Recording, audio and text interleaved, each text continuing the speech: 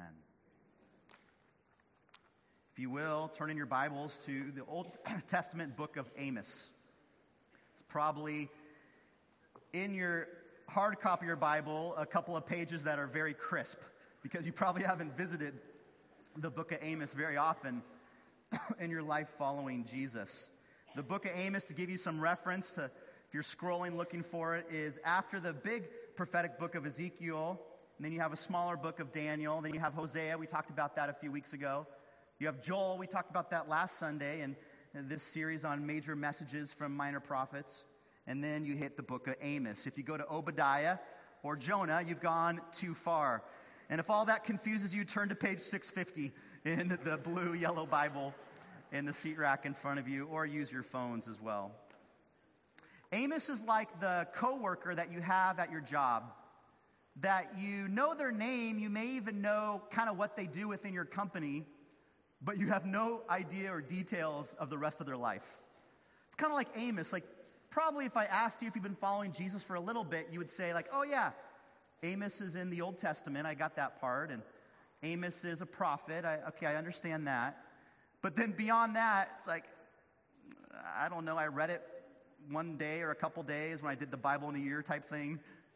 But what exactly is Amos all about? And so my hope in like 27 minutes is to cover 9 chapters of the book of Amos. So bear with me in this. I want us to read a section together of Amos. It comes from Amos chapter 1, verses 1 and 2. And I seem to have lost my clicker. So, guys, if you could flip it for me. Pastor problem when you lose your PowerPoint clicker. But look at this passage here. What I'd like us to do is to read the words together out loud so I don't feel as dumb when I'm reading the harder words, okay? So we're all going to do this together. We're all in. Here we go. So read with me together. The words of Amos, who was among the shepherders from Tekoa, which he envisioned in visions concerning Israel in the days of Uzziah, king of Judah, and in the days of Jeroboam, son of Joash, king of Israel, 2 years before the earthquake. He said, the Lord roars from Zion, and from Jerusalem he utters his voice. And the shepherds' pasture grounds mourn, and the summit of Carmel dries up. So it gives you a little sense of what this book is all about. Is that it says the lion roars from Zion, that's meaning Jerusalem. And the lion is not roaring a sense of approval here. The lion is roaring, thank you, Ryan Rail, love him. The lion, amazing guy. The lion is roaring judgment on the nation of Israel. And so this gives us a little clue of the tone of Amos. So who is this famous Amos? A couple of you got it. Amos had a prophetic ministry 750 years before the birth of Jesus, about 28 years before the nation was captured by the Assyrians. He was a prophet around the same time as Isaiah and Hosea. His name can be translated to mean bearer or burden, and that's really what he was. He was a bearer of a tremendous burden as he pronounced judgment on the people of Israel. Amos, as you caught in that first verse, was a shepherd herder, or another way to say that is he was a farmer. Again, a little kind of review for you is that at this point after King Solomon, the nation of Israel was divided into two. You had the southern kingdom, which was made up of Judah, and you had the northern kingdom, which was called Israel. So Amos is from Tekoa, which is about 10 miles south of Jerusalem. And this is where he farmed and tended after his livestock. Jumping right into the book in chapter 7, Amos says this to one of the religious leaders, Amaziah. He says, I'm not a prophet, nor am I the son of a prophet, for I am a herdsman and a grower of sycamore figs. Now, in our Orange County culture, being a farmer is kind of cool. I just walked by, our family did a little preemptive Father's Day walk on Friday, and we were walking around the Orange Circle, and we stumbled upon, maybe you've seen this before, right behind Chapman, is actually a farm in Orange.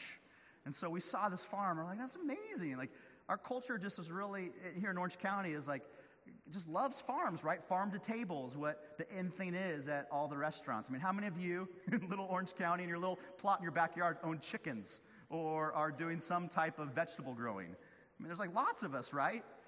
But we all kind of dream of being farmers, and that's the end thing. And yet, in the culture of Amos's day, being a farmer wasn't necessarily the most noble of professions.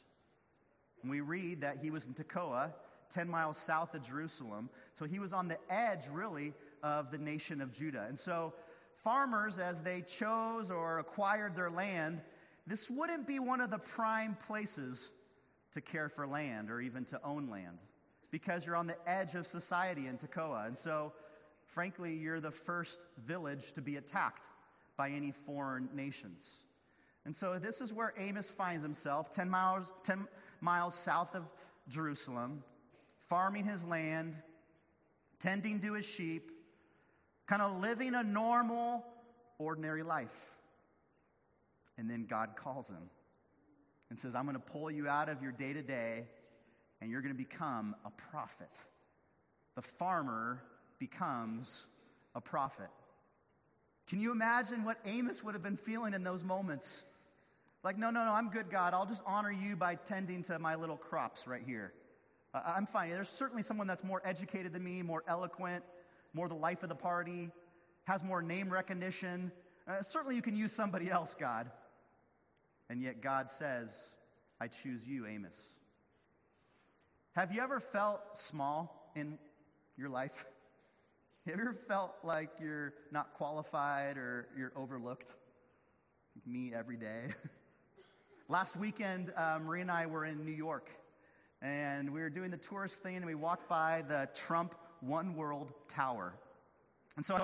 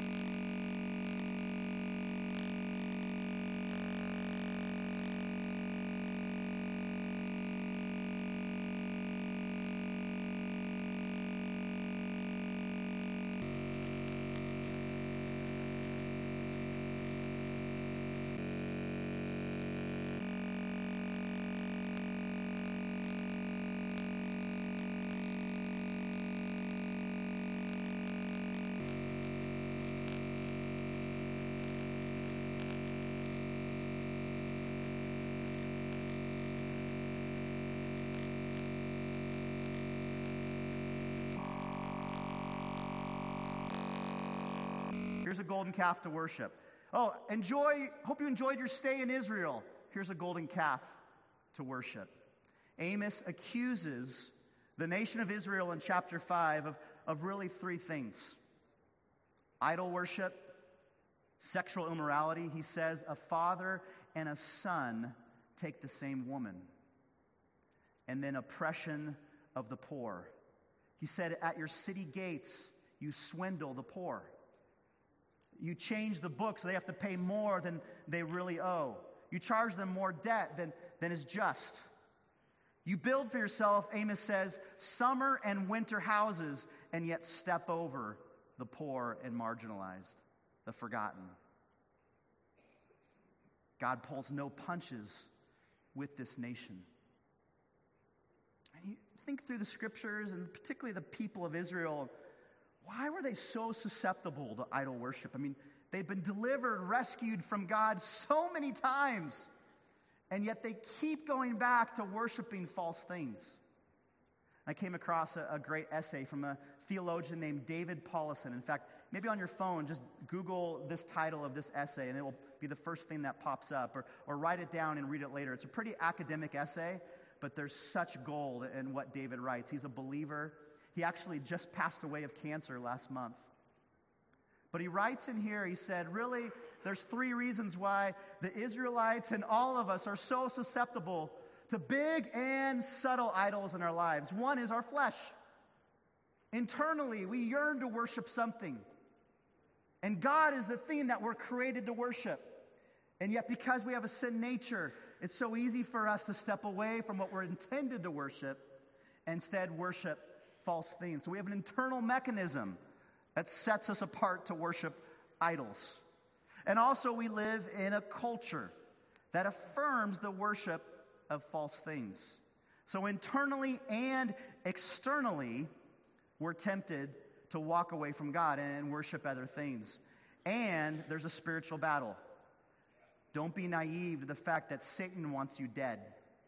And if he can't kill you, he'll distract you and pull you away from the one true living God towards false things. This is what the nation of Israel repeatedly did. And Amos, stepping forward, this farmer out of nowhere, saying, God hates your worship because you're idol worshiping. You're living in sexual immorality. You're oppressing the poor. I'm so glad that all these things are regulated to the Old Testament. Right? So I mentioned that Marie and I were in New York, and before you start examining the books of how much we get paid as pastors, she's a nurse, and she got a scholarship from her work to go to New York for 5 days of training. And so I tagged along with her for this training. So every day we'd walk 30 blocks, and I'd drop her off at St. Mary's College. She'd do her training, and then I had from 9 to 5 to walk around Manhattan. And so I was like, hey, what am I going to do during this time? So I'm just proud of my steps. I wanted to show you I had 29,000 steps one day. And I walked around and I discovered the Bull on Wall Street. And you look at the golden calves that were set up in Bethel and Dan and the ancient nation of Israel, and then you walk down Wall Street and you run into the charging bull and you go, whoa, we're not that far removed, are we? This statue was dropped off, I think, in the 80s. It was guerrilla art. It was not permissioned or allowed. The guy just built it and then dropped it off, and it's stayed ever since. And it's become a tourist attraction right there in the city on Wall Street. And then on every subway and on the bus stops were advertisements in Manhattan for the Museum of Sex. It's a museum that glorifies pornography, that talks about how we've become such a liberated and free society that now we can have pornography in our midst and be okay with it and be in control. And so this museum's dedicated in Manhattan for that. Everywhere you go, as I walked my 29,000 steps, you literally had to step over homeless people. If you've been to New York City, you've seen this. The oppression or the forgottenness of the poor.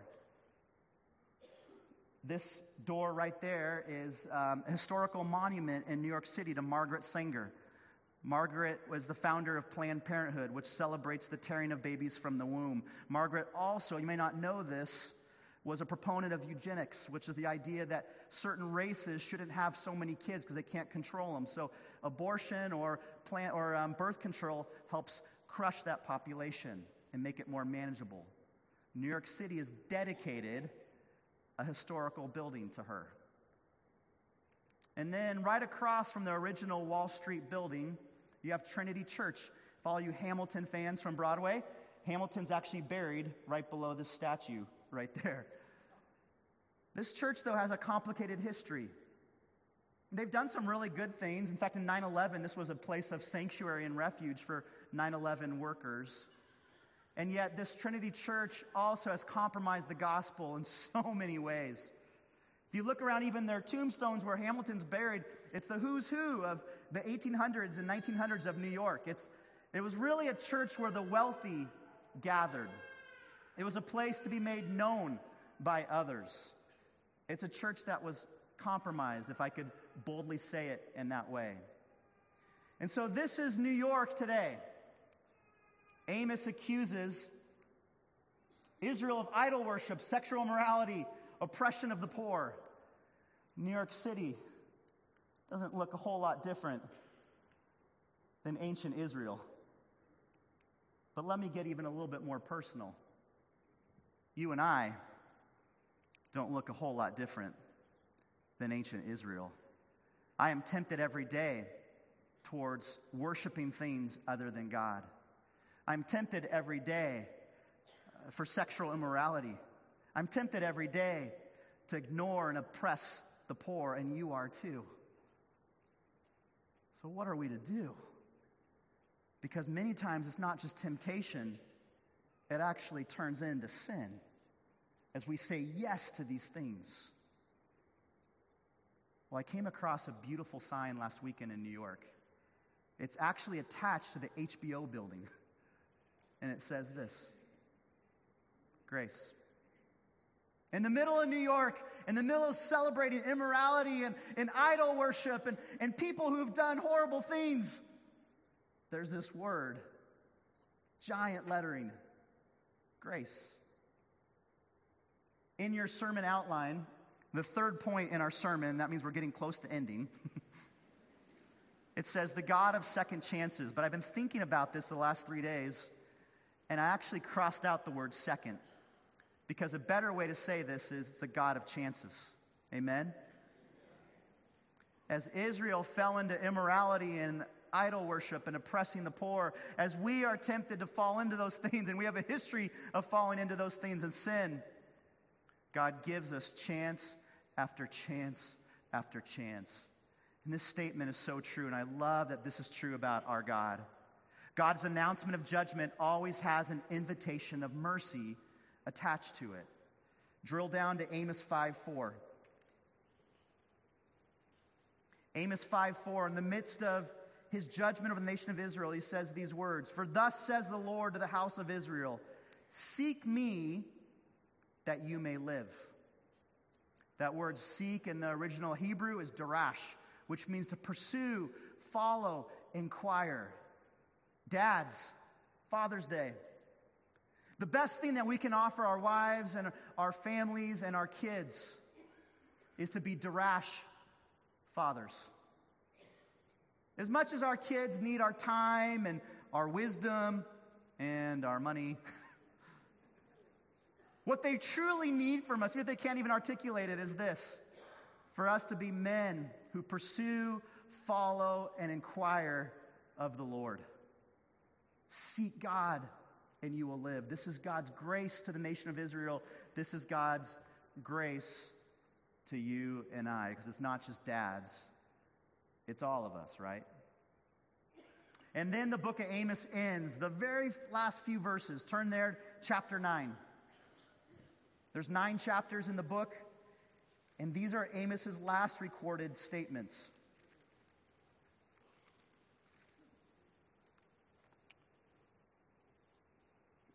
One writer said, the first 8.5 chapters of Amos are thorns and thistles because they just talk about judgment and God's wrath.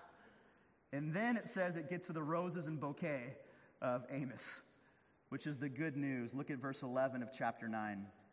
In that day I'll rise up the fallen booth of David, and wall up its breaches. I will also raise up its ruins and rebuild it as in the days of old, that they may possess the remnant of Edom. And all the nations who are called by my name, declares the Lord who does this. Behold, days are coming, declares the Lord, when the plowman will overtake the reaper, and the treader of grapes him who sows seed, when the mountains will drip sweet wine, and all the hills will be dissolved. Also, I will restore the captivity of my people Israel, and they will rebuild the ruined cities and live in them. They will also plant vineyards and drink their wine, and make gardens and eat their fruit. I will also plant them on their land, and they will not again be rooted out from their land, which I have given them, says the Lord your God. It's beautiful words here. Now, from a theological, estological perspective, this is talking about the new heaven and new earth, the second coming of Christ, when he'll usher in the ultimate kingdom. But also, you can take into these passages the first incarnation of Jesus.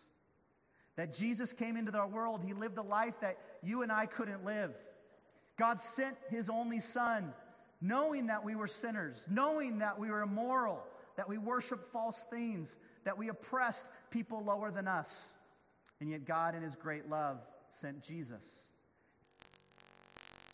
Not for what he had done, but what you and I had done as sinners. And Jesus died on that cross, but the cross is empty. Because Jesus has risen again. He's conquered death. He's overcome sin. The back of sin has been broken. And Jesus is restoring us to the ultimate Father. Isn't that a good message on Father's Day? It's true. And so Amos 9 points to that reality, that Jesus came once to cleanse sinners of sin, all those who believe in him by faith. And Jesus will come again. And the kingdom will ultimately be fulfilled. It's here, but not yet. But it's coming. One last thing. I mentioned that if you wanted to, you could Google the essay on idols and Vanity Fair. Vanity Fair was a reference to Pilgrim's Progress by John Bunyan. Be a great summer reading if you're going away this summer. Pick up that book and read it. But this is David Paulison, the guy who wrote the essay on why we worship idols, or why we're so tempted to worship idols. David, as I mentioned, passed away about a month ago of cancer. He leaves his 3 adult kids and wife, so this is a different Father's Day for them. David is a hero of mine. He's a theologian counselor in Philadelphia area. David grew up in Hawaii. He was actually a couple classes ahead of Obama at his high school. Went from his high school in Hawaii all the way to Harvard, to an Ivy League institution. It was at that Ivy League institution that he became a progressive. And not only a progressive, but he became a leader in the progressive movement at Harvard. We're going to change the world through socialism. And so he's leading the charge. He became the president of this club on his campus, promoting these ideals and values. He said in that moment, the only thing he understood about Jesus was that Jesus was kind, and Jesus said to be kind to the poor, which is true. But that's where it stopped for David.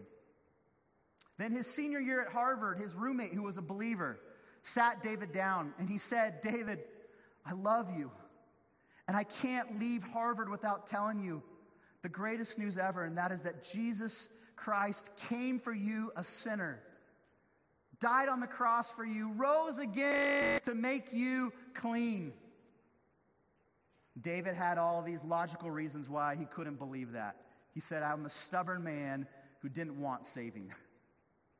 But ultimately, through the example of his roommate's life and tons of conversations back and forth, David one night came to the conclusion that he was a sinner.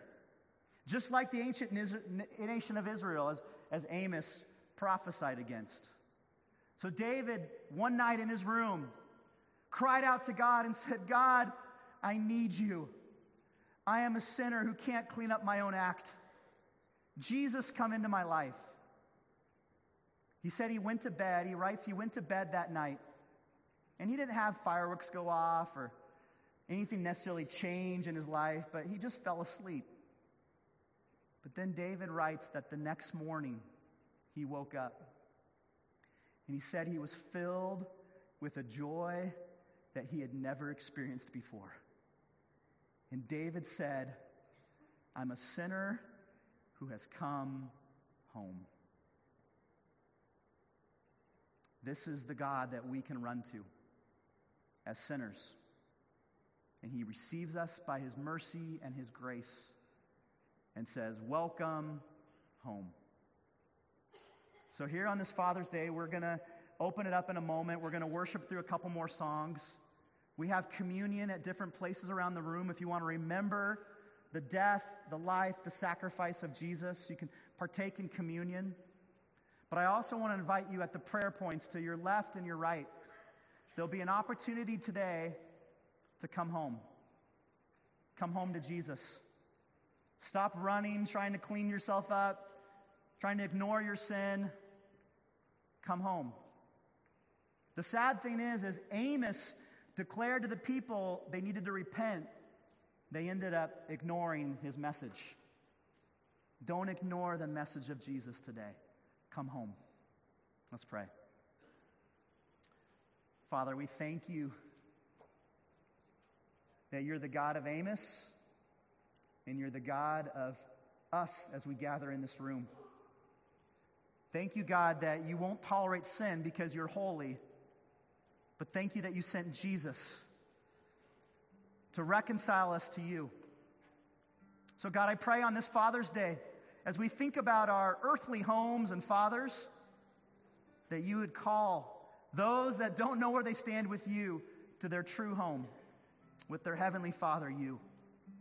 And we pray this in the beautiful name of Jesus. Amen.